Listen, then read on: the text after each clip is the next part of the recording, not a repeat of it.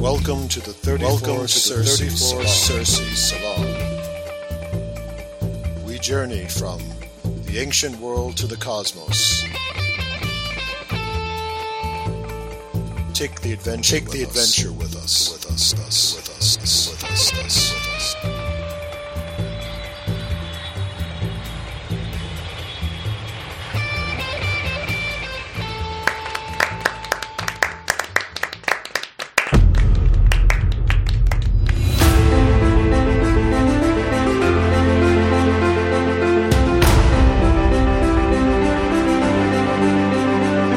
Epic returns.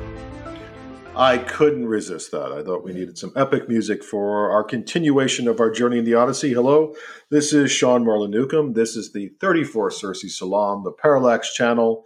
We are doing Classical Studies 101, and we are exploring the Odyssey. This is going to be Chapter 4 today, so thank you for listening. As always, please be so kind as to leave a nice rating or a nice comment on whatever podcast platform you're using to listen to this so that more people can find us. Well, how could we possibly continue our journey without the help of the one, the only, Dr. Gary Stickle? Welcome, Gary. Welcome. Thank you.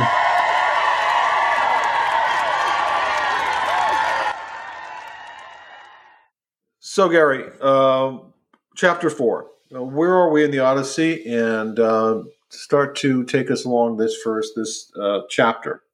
Okay. As the translators refer to it, Book 4, but it's actually Chapter 4.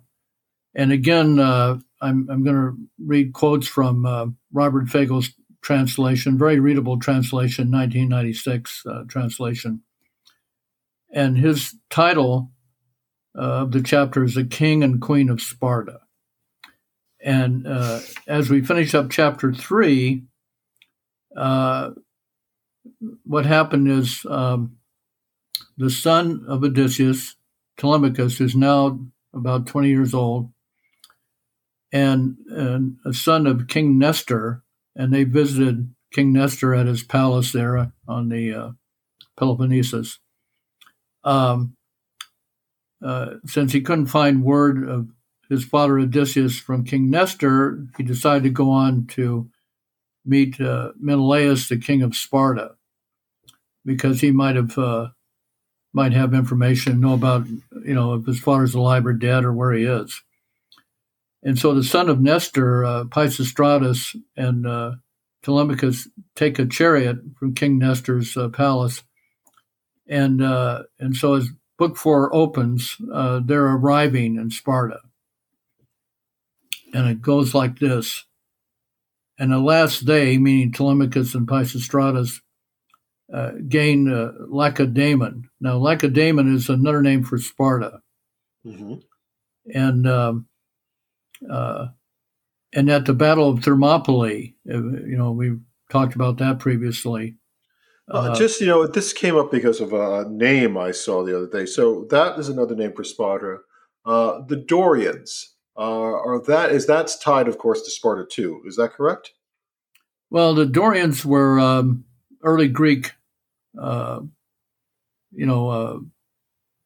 inhabitants of Greece, I think. Mm-hmm. But did they go to the Peloponnesus? Yes, but okay. They're not just Spartans or other. In that whole region. Okay. Yeah, they became other Greeks as well, It's interesting. But anyhow, the reason I mentioned,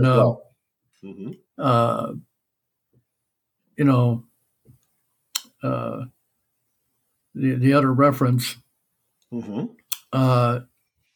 is that, the king of the Spartans, Leonidas, he holds off the Persians there at the Battle of Thermopylae, a narrow defile, they call it, between the cliffs and the sea. As everyone remembers from the 300, right? Yeah. And so he tells other Greeks to return and fight another day. Some of the Greeks stayed with him, but a lot, thousands of them left. And he wanted them to leave to fight another day, which they did later on. And so they have a statue of him at Thermopylae today, and it says on the pedestal his famous quote, "Go tell the Lacedaemonians that we lie here obeying their orders." And what he meant by Lacedaemon was Sparta. And by lying here, meaning that they died to preserve Greece.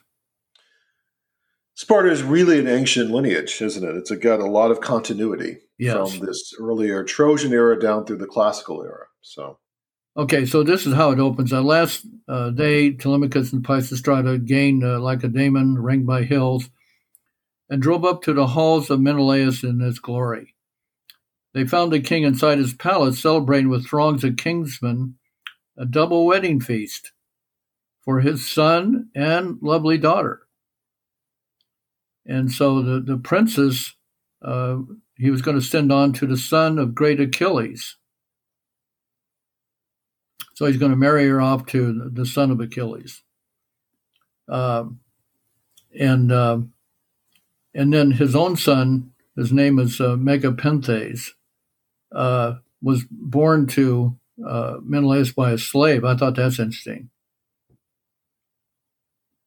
And then it mentions Helen, and it says to Helen the god said, and by the way, Menelaus was going to kill Helen at Troy, but he couldn't do it. He loved her. It's interesting that he has a child by a slave and is upset that Helen has either run off or she's taken by Paris. We talk about the double standard that we often see in Greek culture, Greek work. So that's a perfect example. And so, and then it mentions Helen, the gods had granted no more offspring since she had borne her first child, the breathtaking Hermione. Luminous with luminous beauty, as gold as Aphrodite, meaning the goddess of love. And so Menelaus was feasting in his grand palace with his kinsmen and so on. And there's a bard that's singing with his lyre, and he has tumblers that are dancing and dashing and springing about and so on. And then the travelers, Nestor's shining son and Prince Telemachus, brought their horses, meaning their chariot horses, to a standstill just outside the court, where they're greeted by Lord Etonius. And so, and again, I mentioned this concept of xenia, that when you have strangers like that arrive, you treat them with respect, you wine and dine them, and you don't ask their name until after they've been wined and dined. No, we talked about that in the last episode. It's interesting. So that's what happens here again. Yeah, it ties to me. It ties to early human behavior and the need to be welcoming, because obviously it's a harsh landscape early humans are living in. So this makes it easier for people to survive, I think. So yeah, it's a wonderful custom. Sure. Yeah, it really is. And so he speaks to them, says, strangers who have just arrived. He says, you look like the kin of mighty Zeus himself. Tell me, shall we unhitch their team and so on and send them free to host? He's talking to Menelaus at this point, Etonius.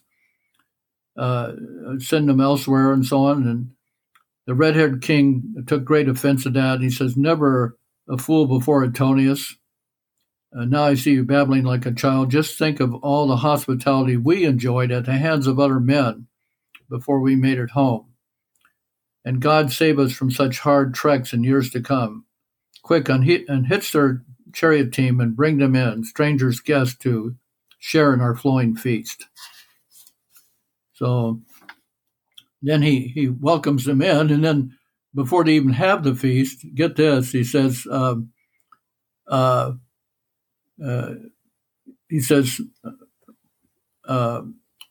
once they feasted, then into his burnished tubs they climbed and bathed, when women washed them down, rubbed them with oil, and gave them warm fleece and shirts about their shoulders and so on. And then they took their seats of honor next to Atrides, Menelaus. So Menelaus is of the house of Atrides. And that's interesting because that inspired, the book and then the two movies that have been made of Dune, where the hero is Paul Atreides. And I'm sure that was inspired by Atrides, as mentioned by Homer. Certainly, sure. Yeah. And so then he, Agamemnon orders, he says, he tells his carver to put before them platters of meat of every sort, and also put before them golden cups. And he said the red-haired King Menelaus greeted both guests very warmly. And he says, help yourselves to food and welcome. Once you've dined, we'll ask you who you are. And so that's what he does. He says, surely Zeus's court on Olympus must be just like this, the boundless glory and all his wealth inside. And this is Telemachus talking. My eyes dazzle. I'm struck at wonder. He looks at the everlasting palace and possessions. Right. I just want to say, I think it's interesting that he says, we'll ask you who you are after we do this. And as you pointed out, again, that's part of the custom. But it's just fascinating to imagine modern culture. I mean, just imagine yourself in the modern world, welcoming a stranger into your house, giving them all sorts of comforts, and then you find out who this person is. Yeah, exactly. It's a very, it's an open-hearted kind of behavior. It is, and it's kind of in contrast to the fact that the Bronze Age Greeks were always fighting each other and warring with each other between their city-states. The Trojan War being a rare exception that they all banded together to fight for a common cause, Mm-hmm. But we talked before about the battles between Sparta and Athens, for example. So anyhow, he tells how he got his everlasting palace and possessions. And he says, and this is Menelaus bragging, he says, I must say few, if any, could rival me in riches. And he says, I spent 8 years wandering as far as Cyprus, Phoenicia, even Egypt. I reached the Ethiopians, the Sidonians, the Arabians, Libya too. And when I roamed those lands, I amassed a fortune. And so, anyhow, and then he talks about while he's gone, a stranger killed my brother, who was blind to the danger. His brother is Agamemnon, the high king that led the Greeks against the Trojans. He says, thanks to that cunning, his cursed murderous queen, meaning Clytemnestra. And as I said last time, she and her lover, Aegisthus, murdered Agamemnon in his bathtub, because he killed their daughter, Iphigenia, in order to appease the goddess Artemis so that they could sail to Troy. Well, the Greeks are, as in all Greek tragedies, they're that web of different choices that are made that lead to a cascading of other tragic occurrences. His choice to sacrifice his daughter leads to his own demise. Yeah, absolutely. And of course, the great Greek playwrights, wrote about all these tragedies. And so, and then after a while, then Helen comes down, and it says, Helen emerged from her scented lofty chamber, striking as Artemis with her golden shafts, followed by a train of women. And so they bring up a chair for her and a soft fleece and so on. And then they talk about how an Egyptian king gave Menelaus a pair of bathing tubs in silver and tripods of gold and so on. And then Helen leans back in her chair, a stool beneath her feet. The royalty had chairs such that they had to have footstools before their feet touched the floor, that kind of thing. Right. And then she says, do we know, my Lord Menelaus, who our visitors are or claim to be? We welcome our new arrivals. Right or wrong, what can I say? My heart tells me to come out and say, "I never seen such a likeness, neither in man or woman. I'm amazed at the sight. To the life, he's like the son of great Odysseus. Surely he is Telemachus, the boy that hero left as a babe in the arms at home when all you Achaeans, meaning Greeks, fought at Troy, launching your headlong battles just for my sake. Shameless whore that I was." Isn't that interesting that Homer has her referred to herself that way?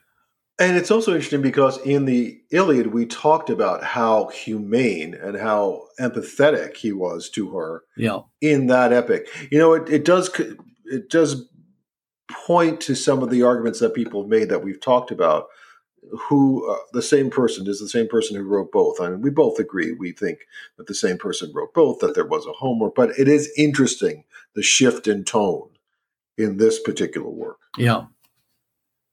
Yeah, it's much more empathetic and, and emotional, I think. And then he says, my dear, the red-haired king assured her, now that you mention, I see the likeness too. And so on. So he noticed as he clutches his purple robe, purple being a royal color and so on. And then right you are, Pisistratus steps in quickly, son of Atreus, King Menelaus. Here is the son of the great hero, as you say, meaning Odysseus. He says, the noble horseman, Nestor, sent me along to be his escort. Telemachus yearned to see you so you can give him advice or urgent some action as to his father, whereabouts. Wonderful, the red-haired king cried out, the son of my dearest friend, here in my own house. He said, and he talked about, if only Olympian Zeus, far-seeing Zeus, had granted us both safe passage home across the sea in our swift-trimmed ships.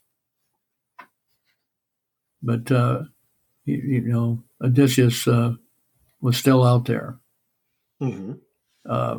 Now, does he give, and we know from this chapter, but tell the listener, does he give Telemachus hope that that Odysseus is alive? He does, but he doesn't know, but he does. Mm-hmm. And says, so Menelaus mused and stirred them all in a deep desire to grieve, for the possibility he might not be alive. And Helen of Argos dissolved in tears. Telemachus wept too, and so on and so on. And then to assuage their feelings, right? Then Zeus's daughter Helen, because she's supposed to be the daughter of Zeus, thought of something else. Into the wine mixing bowl, from which they drank their wine, she slipped a drug. Heart's ease, dissolving in anger, magic to make us all forget our pains. And the drug is called Nepenthe, which is referenced interestingly by Edgar Allan Poe. It's interesting. No one who drank it in deeply molten wine could let a tear roll down his cheeks, not even if his mother should die, his father died, and so on. Well, I mean, it's interesting. Again, it's referenced by Poe in one of his poems, talking about this thing that would ease his own pain. But just the idea, it's kind of amusing in a sort of sinister way that she slips them a Mickey, even though, again, her intentions are to make things better for people. But again, I think by our modern standards, someone dropping a drug in your drink is probably not a good thing under any circumstances. So there you go. Yeah. They just had that on the news about how somebody was dropping fentanyl in somebody's drinks. Oh my God, that's horrific. Horrible stuff. Yeah. But anyhow, this wasn't so severe, but it made you forget all your worries. And it's interesting that I think it was the famous actor Charles Laughton, and I think he was married to a famous beautiful actress. I'm trying to think of her name. Funny, I just heard him reference. It's interesting to hear him reference twice in one day. Uh-huh. Anyhow, he bought this property up at, towards Monterey, Big Sur, Big Sur, Mm-hmm. and he called it Nepenthe. Interesting. And he bought it, for his wife.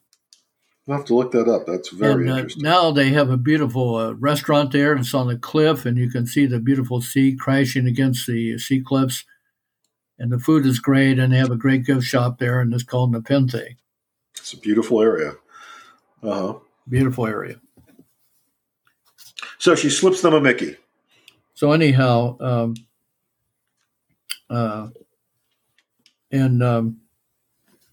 again, Helen goes on, talking about, I yearn to sail back home again. I grieve too late for the madness Aphrodite sent me, luring me to Troy, far from my dear land, forsaking my own child, my bridal bed, my husband too, a man who lacked for neither brains nor beauty. And then to show you his compassion, because this chapter has compassion in it, and the red-haired Menelaus answered Helen, there was a tale, my lady, so well told. Now then, I have studied in my time the plans and minds of great ones by the score, but never once have I laid eyes on a man like him. What a heart that fearless Odysseus had inside him. What a piece of work. That hero dared and carried off in the wooden horse, meaning the Trojan horse, where our best encamped, our champions armed for the bloody death of Troy. When along you came, Helen, roused and no doubt by a dark power bent on giving Troy some glory, and so on. So, anyhow. And so he's regaling them all about Odysseus. Yes. Okay. And great Odysseus, he refers to him as great Odysseus. And then Telemachus responds, son of Atreus, King Menelaus, captain of armies, so much the worse, for not one bit of that saved him from his grisly death. So in other words, Telemachus thinks he died, but come, let us off to bed, it's time to rest. And Helen briskly told her serving women to make beds on the porch's shelter. In other words, she has them sleep out on the porch of the palace, which I think is interesting, instead of some room, And Why do you think that is? Maybe I don't know. I don't know. Maybe it's a generous option. Maybe it's an offer of the cooler air or something. Uh-huh. And so they slept outside the palace under the forecourt's colonnade. The young Telemachus and Nestor's shining son, Pisistratus. And so it goes on. And then the next morning, he's talking to Menelaus again. He says, with all the poise he had, Telemachus said, son of Atreus, King Menelaus, captain of armies, I came and hope you can tell me now some news about my father. My house is being devoured, my rich farms destroyed, my palace crammed with enemies, slaughtering on and on.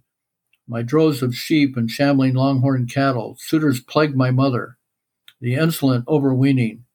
That's why I've come to plead before you now. If you can help me, tell me about his cruel death. Perhaps you saw him die with your own eyes or heard the wanderer's end from someone else, and so on. And then the King Menelaus responds, how shameful. The red-haired king burst out in anger. That's the bed of a brave man, and so on. Craven cowards, and so on. So he's condemning him and everything. Then the scene kind of shifts, and because he sees Telemachus off and Pisistratus. So in other words, they leave there to go back, and he's going to help them get back to, help Pisistratus get back to Pylos to his father, and help Telemachus get back to Ithaca, right, and so on. But then it shifts to talk about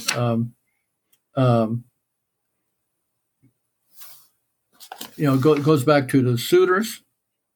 Mm-hmm. And so it has the leader of the suitors, Antinous, and it says, and he's talking to this other man called Noemon, Noemon, and he tells him that Telemachus left and went down to Peloponnesus to see King Nestor, and Menelaus. It says, "Tell me the truth." Antinous wheeled on Noemon. Where did he go, and what young crew went with him? Ithaca's best, or his own slaves and servants, and so on. So he gets on Noemon's case because apparently he helped, Telemachus. And so then he starts saying, "I'll waylay him on his way back with ambush." And so, he plots to intercept him with a ship with the suitors to kill Telemachus on his way back. And so the suitors now are planning to do what we just mentioned earlier, which is the idea of that the danger that Telemachus faces with them, that to be rid of him. So now that plan is being made more concrete. Yes. So, and interestingly, we go back and forth in the action. That's what Homer is doing in terms of the narrative. So they're plotting that. They fit out a ship. I think they have 20 men that are going to go on the ship, 20 being twice the sacred number of 10, as part of the sacred symbolic number system. And then it goes back to Penelope as she's sleeping in her rooms in the palace on Ithaca. And she prays to Athena for help. And it says, "Hear me, daughter of Zeus, who shield the sun, or Tyrus when Athena." And she says, "Remember my sake and my darling, for my sake and my darling sons," about Odysseus. So Athena, as Penelope is sleeping, it says she transforms herself into a phantom, as a translation says. And she comes into her bedroom, and then she says, "Sleeping Penelope, your heart so wrung with sorrow, no need, I tell you, the gods who live at ease can't bear to let you weep and rack your spirit. Your son will still come home, it is decreed. He's never wronged the gods in any way," and so on. And so how do we, as we come towards it, how does the chapter... Well, it ends, it says here, "But the suitors boarded their ship now and sailed the sea lanes. Plotting in their hearts, Telemachus plunged to death. Off in the middle channel lies between, off Ithaca, lies a rocky island just between Ithaca and Same's rugged cliffs, Asteris. And not large, but it has a cove, a harbor of 2 miles where ships can hide. Here the suitors lurked in ambush for the prince." So it's ending with their plot, waiting in ambush to try to kill Telemachus. So Telemachus is no further along in terms of knowing whether his father is alive or not for this chapter. No. Okay. But the suitors are ready to ambush him. So there we end. So Telemachus still needs to find out or at least have a sense of the fate of his father, but also his own fate as this chapter comes to a close. And I just want to add one more thing. Is I have this book that my parents bought me when I was a kid and inspired me, a National Geographic book on everyday life in ancient times. And one of the cultures it beautifully represents with a series of wonderful paintings are the Greeks. And one of them shows Telemachus being sent off by Menelaus and Helen, who's wearing a beautiful flounced skirt. And she's giving him a golden 2-handled cup, which is mentioned, where Pisistratus is getting the chariot ready. And all these beautiful paintings have quotes, and the quote is, "Cherish the stranger in the house and speed him as soon as he has the mind." Homer's Odyssey. That's wonderful. Well, we thank you, Dr. Gary Stickle. Let's give him the additional shout out. No, thank you. It's been fun as always, Sean. This has been the 34 Circe Salon, the Parallax channel. We are doing Classical Studies 101. This has been the Odyssey, Chapter 4. I want to thank you all for listening. I'm Sean Marlin Newcomb, and God bless. We'll talk soon.